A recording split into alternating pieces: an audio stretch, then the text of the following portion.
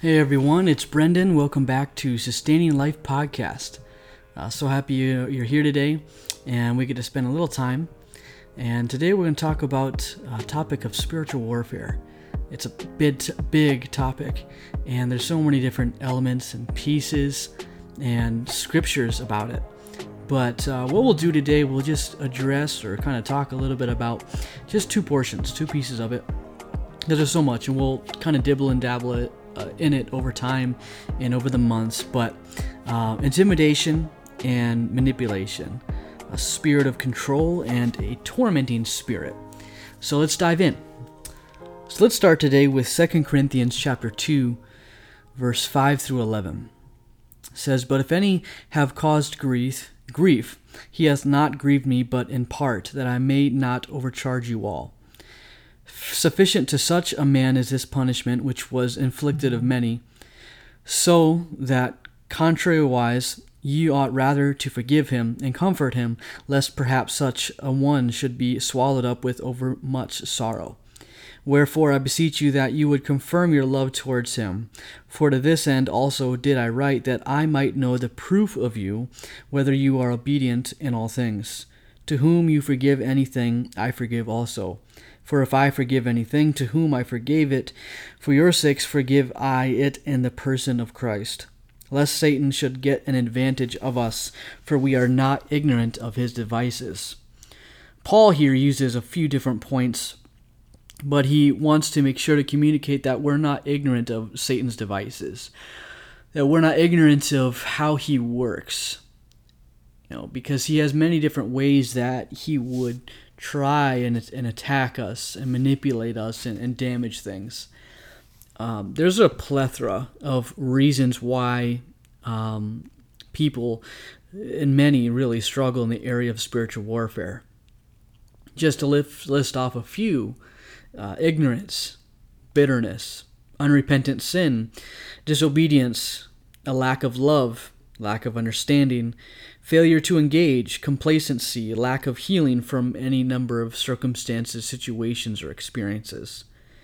Those are just a few examples of different channels that the devil can work in through and for the assault on God's people. The devil works through channels. The devil does not have ultimate power. Spirits do not have ultimate power. They cannot just relentlessly destroy everything in your life and take a hold of your mind or take a hold of your heart. They can try, but they don't have that power. They have to work through a channel. They have to work through a device that's left open, a door that's left open. You look through the Bible and you point out to any scripture, you point out to any story or example in scripture where the devil is involved. You're not going to see him being able to create anything. He just perverts things. He twists things. He tries to twist reality. He provides options and alternatives to doctrinal truths. You would think, for as much fear he has surrounding him, that the Antichrist or the devil, they have to be the exception to that. They have to be the exception to the rule, but it's wrong. Even the devil, the Antichrist, they cannot create. The Antichrist will be a twisted puppet built on lies, fear, and hatred towards God. The Bible has so much to say about these things and these individuals, but it also says in the Bible that there are many antichrists, plural. There are many spirits that are antichrist, meaning against God. In Mark 13:6 says, "For many shall come in my name, saying, I am Christ, and shall deceive many."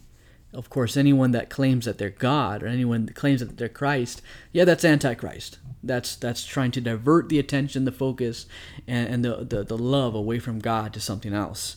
1 John chapter 4 and verse 3, "And every spirit that confesseth not that Jesus Christ is come in the flesh is not of God.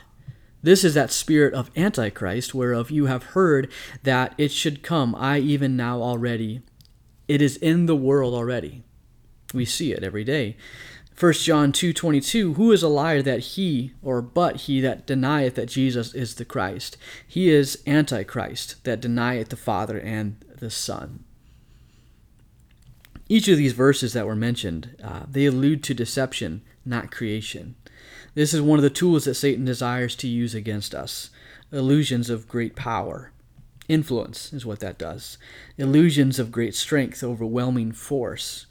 Illusions of all-knowing power, all-knowing understanding, illusions of great care or love. You can just point really quickly to a couple stories. Illusions of great strength. Think David and Goliath. Illusions of all-knowing. Think Adam and Eve and the serpent in the Garden of Eden. Two really simple, quick examples there. And this is what the devil will try to do in any circumstance. Spiritual warfare is done through unity. It's done through vision. It's done through reconciliation. It's done through praise, worship, obedience, giving, loving, compassion, teaching, discipleship. And it also, the enemy can work through things like chaos, like discord, like pride, selfishness, unforgiveness, bitterness, quenching of the spirit, a lack of faith, idolatry, little faith, hate or entitlement, lovers of self. All these things, these are different channels that Satan can work through, and he does work through. And many times we don't notice it. We think of it as just humanity sometimes just having bad experiences, bad relationships, bad attitudes, but they are spiritually influenced, not spiritually possessed most often, but they are spiritually influenced. These aspects or characteristics of humanity. Take a look at the 21st chapter of 1 Chronicles. Satan stood up against Israel, and he provoked David to number Israel in a census. Firstly, this was the Lord's to call. The census is something that God calls for his glory, not Satan's or even David's glory. And the census wasn't new. It wasn't a grand idea of Satan's. The census was God's. Of course, we see Satan just trying to manipulate, twist, turn it into something else, trying to manipulate David to bring the glory to himself. Unfortunately, in that moment, you see that David, he listened to Satan, but we don't see David checking with God about it before he does the census. Joab, he even warned David, don't do it. But David still had not conquered the pride in that moment in his heart inside of him. So this is how the devil tried, in that moment he attacked Israel. He attacked David and the leadership that David had, his influence. He's going to test different pieces of our life, of our heart. He's going to check it, really. He's going to test the softened walls of boundaries in our life. If we don't have good boundaries, if we don't have good relationships, if we don't have good accountability, if we don't have good convictions, good solid convictions or understanding, he's going to attack and try to mess up those softened places or those places where it may just not be as strong. These are things and concepts that we hear preached about and taught about, and things that we know we should or shouldn't do, but it's different when it actually takes place. It's a different experience if we're going through life experiencing it versus someone talking about it in a microphone and explaining it. We see it differently. The devil, he's going to subtly but without fail relentlessly assault these areas. To God, these lines are very clear. They're very defined. Proverbs 6:16 through 19 says, "These 6 things doth the Lord hate, yea, 7 are an abomination unto him: a proud look, a lying tongue, hands that shed innocent blood, a heart that deviseth wicked imaginations, feet that be swift in running to mischief, a false witness that speaketh lies, and he that soweth discord among brethren." We as humans, we're a bit trickier than that. We're a little different. Humanity, we have the tendency to blur the lines a little bit. We have the tendency to operate situationally, circumstantially, based on how we feel, based on who has offended us, based on what the risk is, based on how much we gain or lose from it. Therefore, many times those lines become undefined to people Whereas with God, they're very clear, they're very defined. He specified things he does the things he hates, things he loves. That's where we can be protected and we stay safe, as we stay in the Word. We follow Him. We're obedient to His Word diligently, intentionally, and relentlessly to God. But people, we blur those lines. For anyone to have success against the enemy in spiritual warfare, we've got to know and operate within the lines God has established and make sure that they don't become circumstantial in our life. They've been established the way they are for a very, very intentional reasons. God knows what His people do and don't need. We need to trust the process and the method of Him and how He does things, how He wants us to do things. The devil knows that if we simply trust and follow the Lord completely, and we give ourselves to Him completely, we're going to have victory every time, always. So that's just what he attacks. First is he'll attack the lines. Just to reiterate, for God, those lines do not change, but the devil will attack the lines. He'll attack the boundaries. He'll attack the foundational pieces, the doctrinal truths. We've all been there. Situations arise and they tempt us so severely that we compromise or desire to compromise our values, our convictions, our lines that are placed in our life. A few years ago, like all churches do, there was a struggling church. They were struggling to get enough help.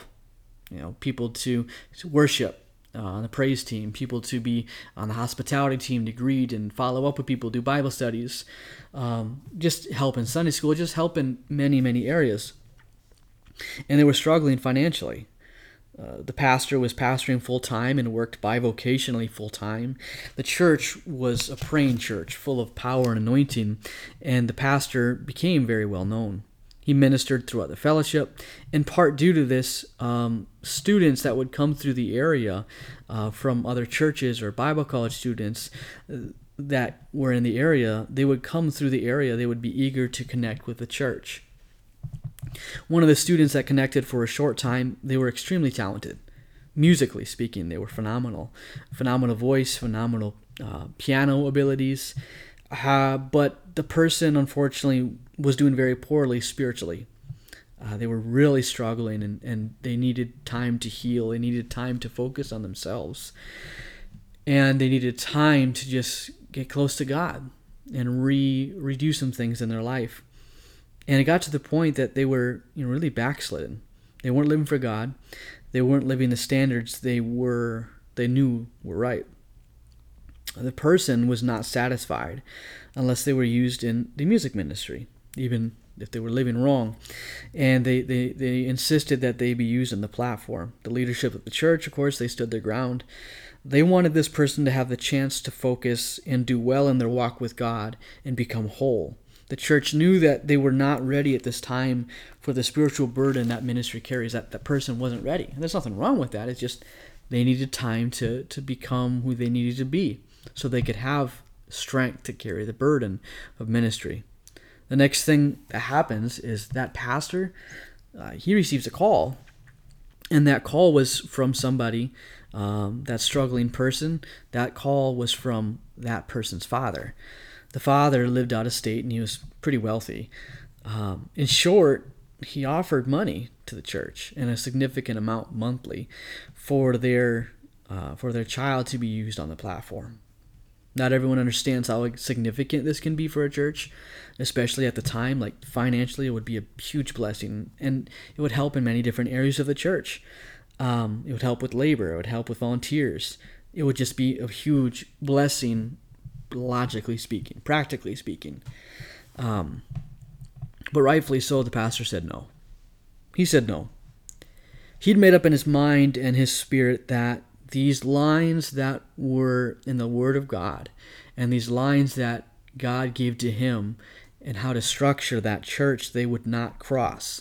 They would not be blurred. They would not be compromised. He wasn't willing to compromise doctrinal standards or his integrity, the church's integrity, for a temporary earthly gain. The church, following that instance and interaction, they were blessed financially. The person ended up going somewhere else, but the church was blessed financially for it. And the laborers were immediately increased at the church. And it's just a reminder, and there's so many stories like this, that if we adhere to the godly principles and lines, God will supernaturally and miraculously work on our behalf. The Bible says in Proverbs 3, verse 1 through 6, it says, "My son, forget not my law, but let thine heart keep my commandments. For length of days, long life, peace shall they add to thee. Let not mercy and truth forsake thee. Bind them about thy neck. Write them upon the table of thine heart. So shalt thou find favor and good understanding in the sight of God and man. Trust in the Lord with all thine heart, and lean not unto thine own understanding. In all thy ways acknowledge him, and he shall direct thy paths." These things are crucial for understanding the Word of God, the Spirit of God in our lives, and understanding how to have dominion over spiritual opposition. Because we face it. We all face spiritual opposition, and we will continue to face spiritual opposition. It all belongs to Jesus, and we must live as it is. We must live as such. Anytime there's an opportunity for gain in our life, we're going to be presented with an opportunity to compromise for that very gain. It doesn't matter what type of gain it is. It can be spiritual, physical, financial, whatever. The enemy will do its dead level best in finding vulnerabilities in our life when we have the opportunity to have a gain. He'll attack our mind, he'll attack our heart and spirit, and not always in places of sin necessarily in our lives either. That's the tricky part. There are so many places in us that have been exposed or wounded, lied to, misdirected, places stronger and weaker than others. They're all going to be tried and tested. David prays a prayer that we should all be praying regularly. He says, "Examine me, O Lord, and prove me. Try my reins and my heart." Psalms 26:2. The Lord says this in Jeremiah. "I, the Lord, search the heart, try their reins, even to give every man according to his ways and according to the fruit of his doings." That's Jeremiah 17:10.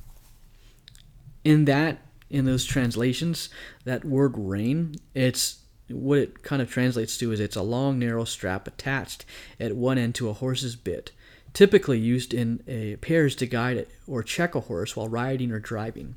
Biblically speaking, according to the Hebrew psychology, that term reins, that's the seat of the deepest emotions and attractions or affections of man, which God alone can fully know. And Hebrew psychology said it's the kidneys. So, but in any instance, both of those definitions, they refer to what directs the path. They refer to what motivates and influences and changes and directs a man or a woman. David is asking God to change his very nature. David is asking God to test him and make sure his life is what it should be. And it's fascinating to see this dynamic take place in different stories and victories and defeats in the Bible that David experiences. In the Bible, Matthew 12:34, he says, "O generation of vipers, how can you, being evil, speak good things?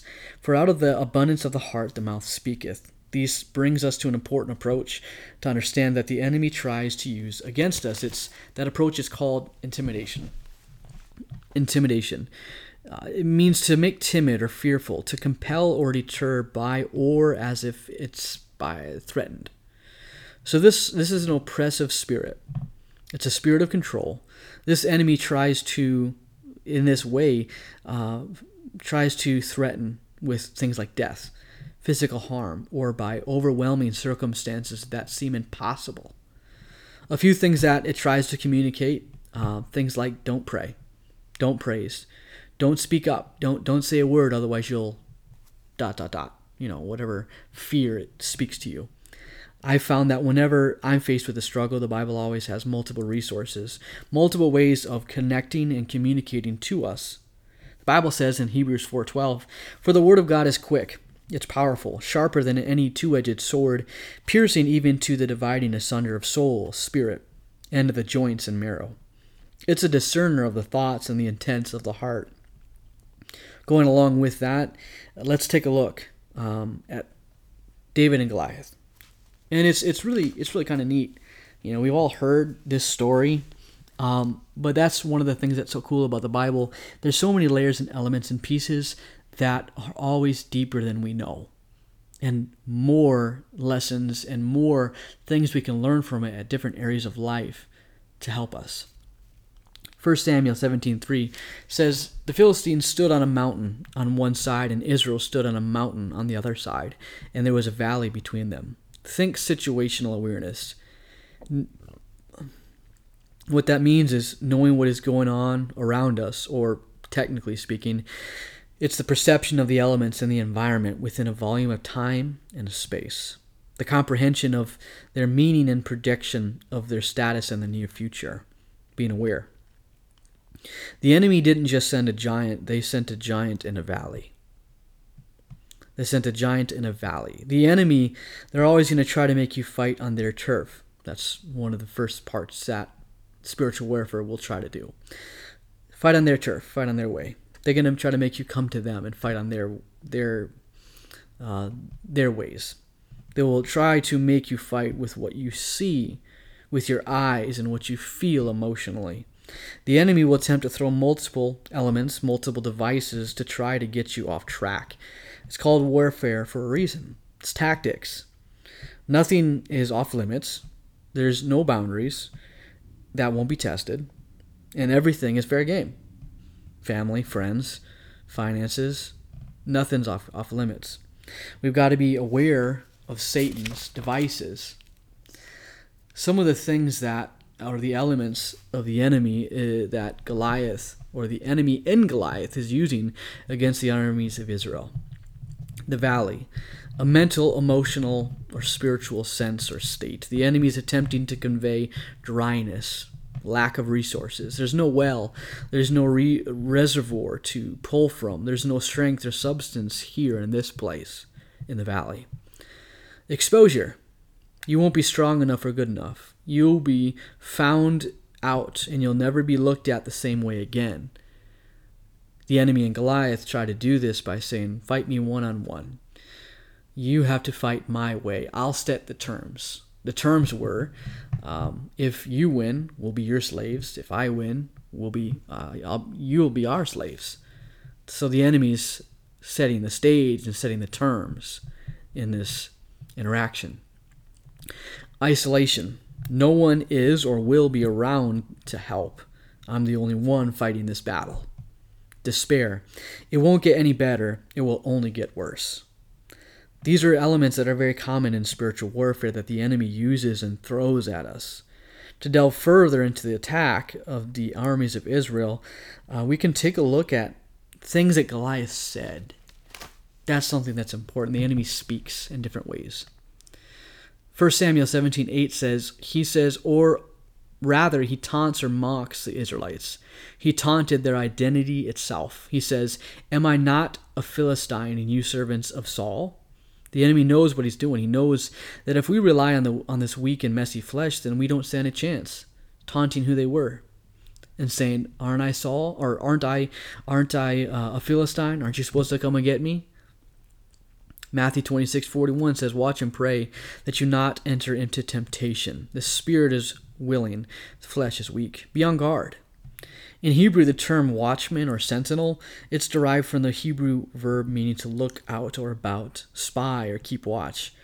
Properly, to lean forward, to peer into the distance, to observe and await. This goes back to situational awareness, self-awareness. The enemy's slick. If he attacks the identity, the name, or what one represents, he's bound to get a rise out of somebody.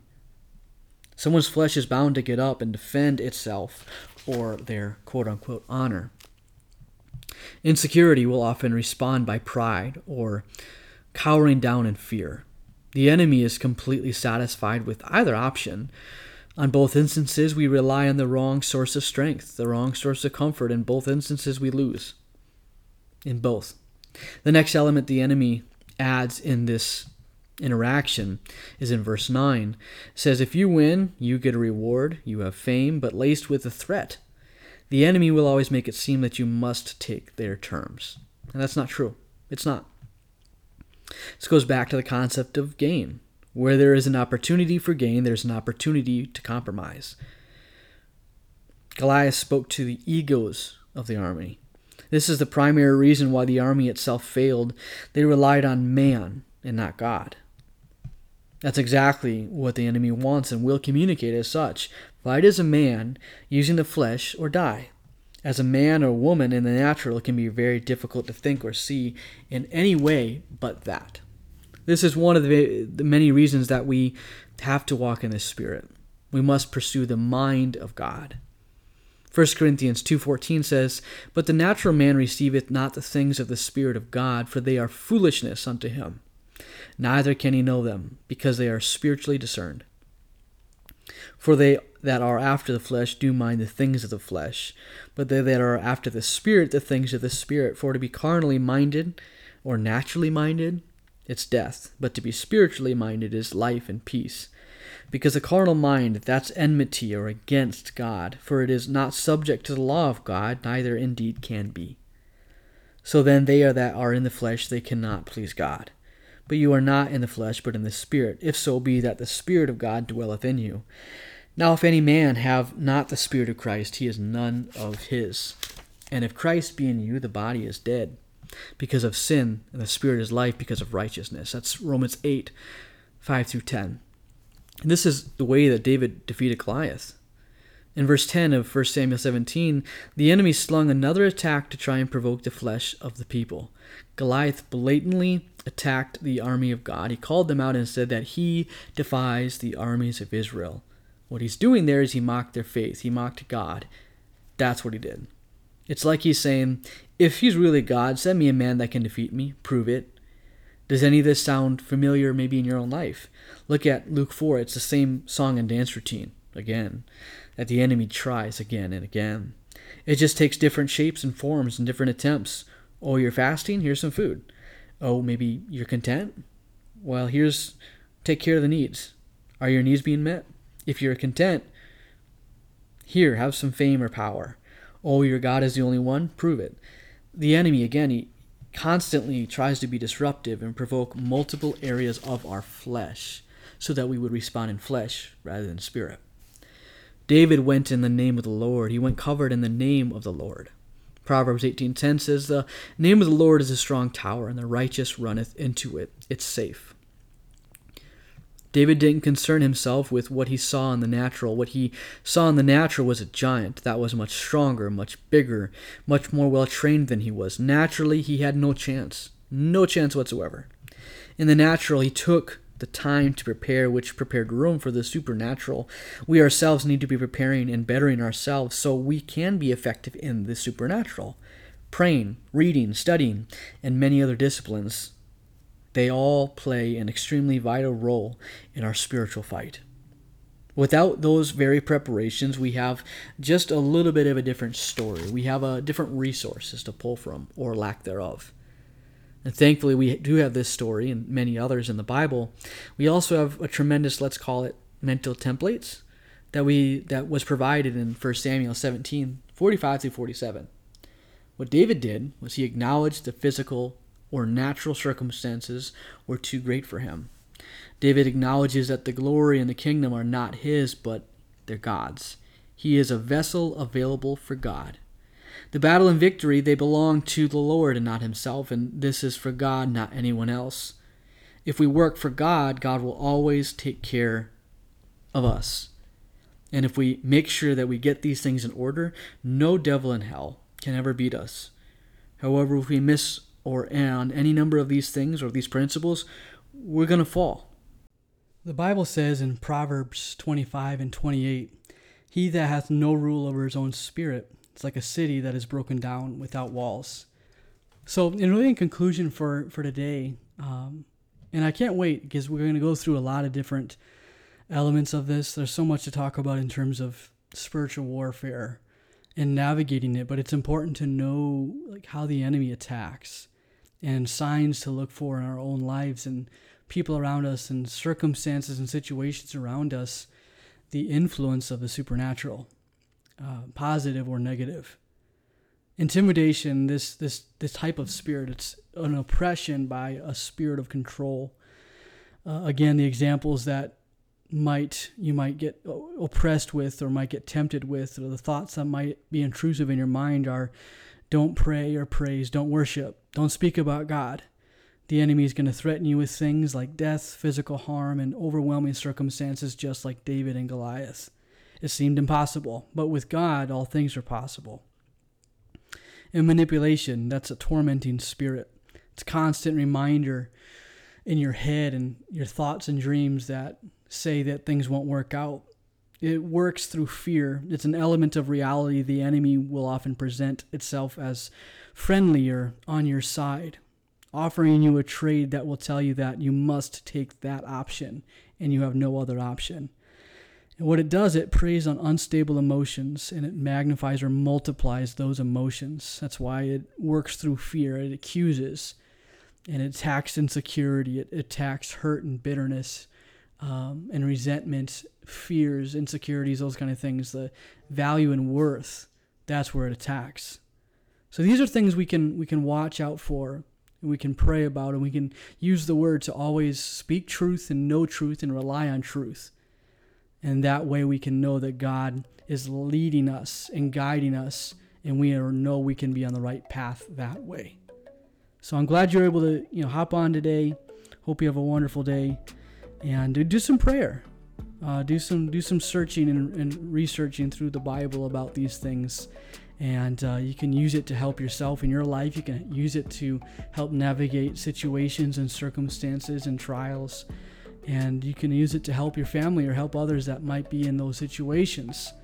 Using resources from the Word of God and stories that we can point to and look at the effects. It helps, gives us wisdom where we need it. Share this with somebody that it might be beneficial for them.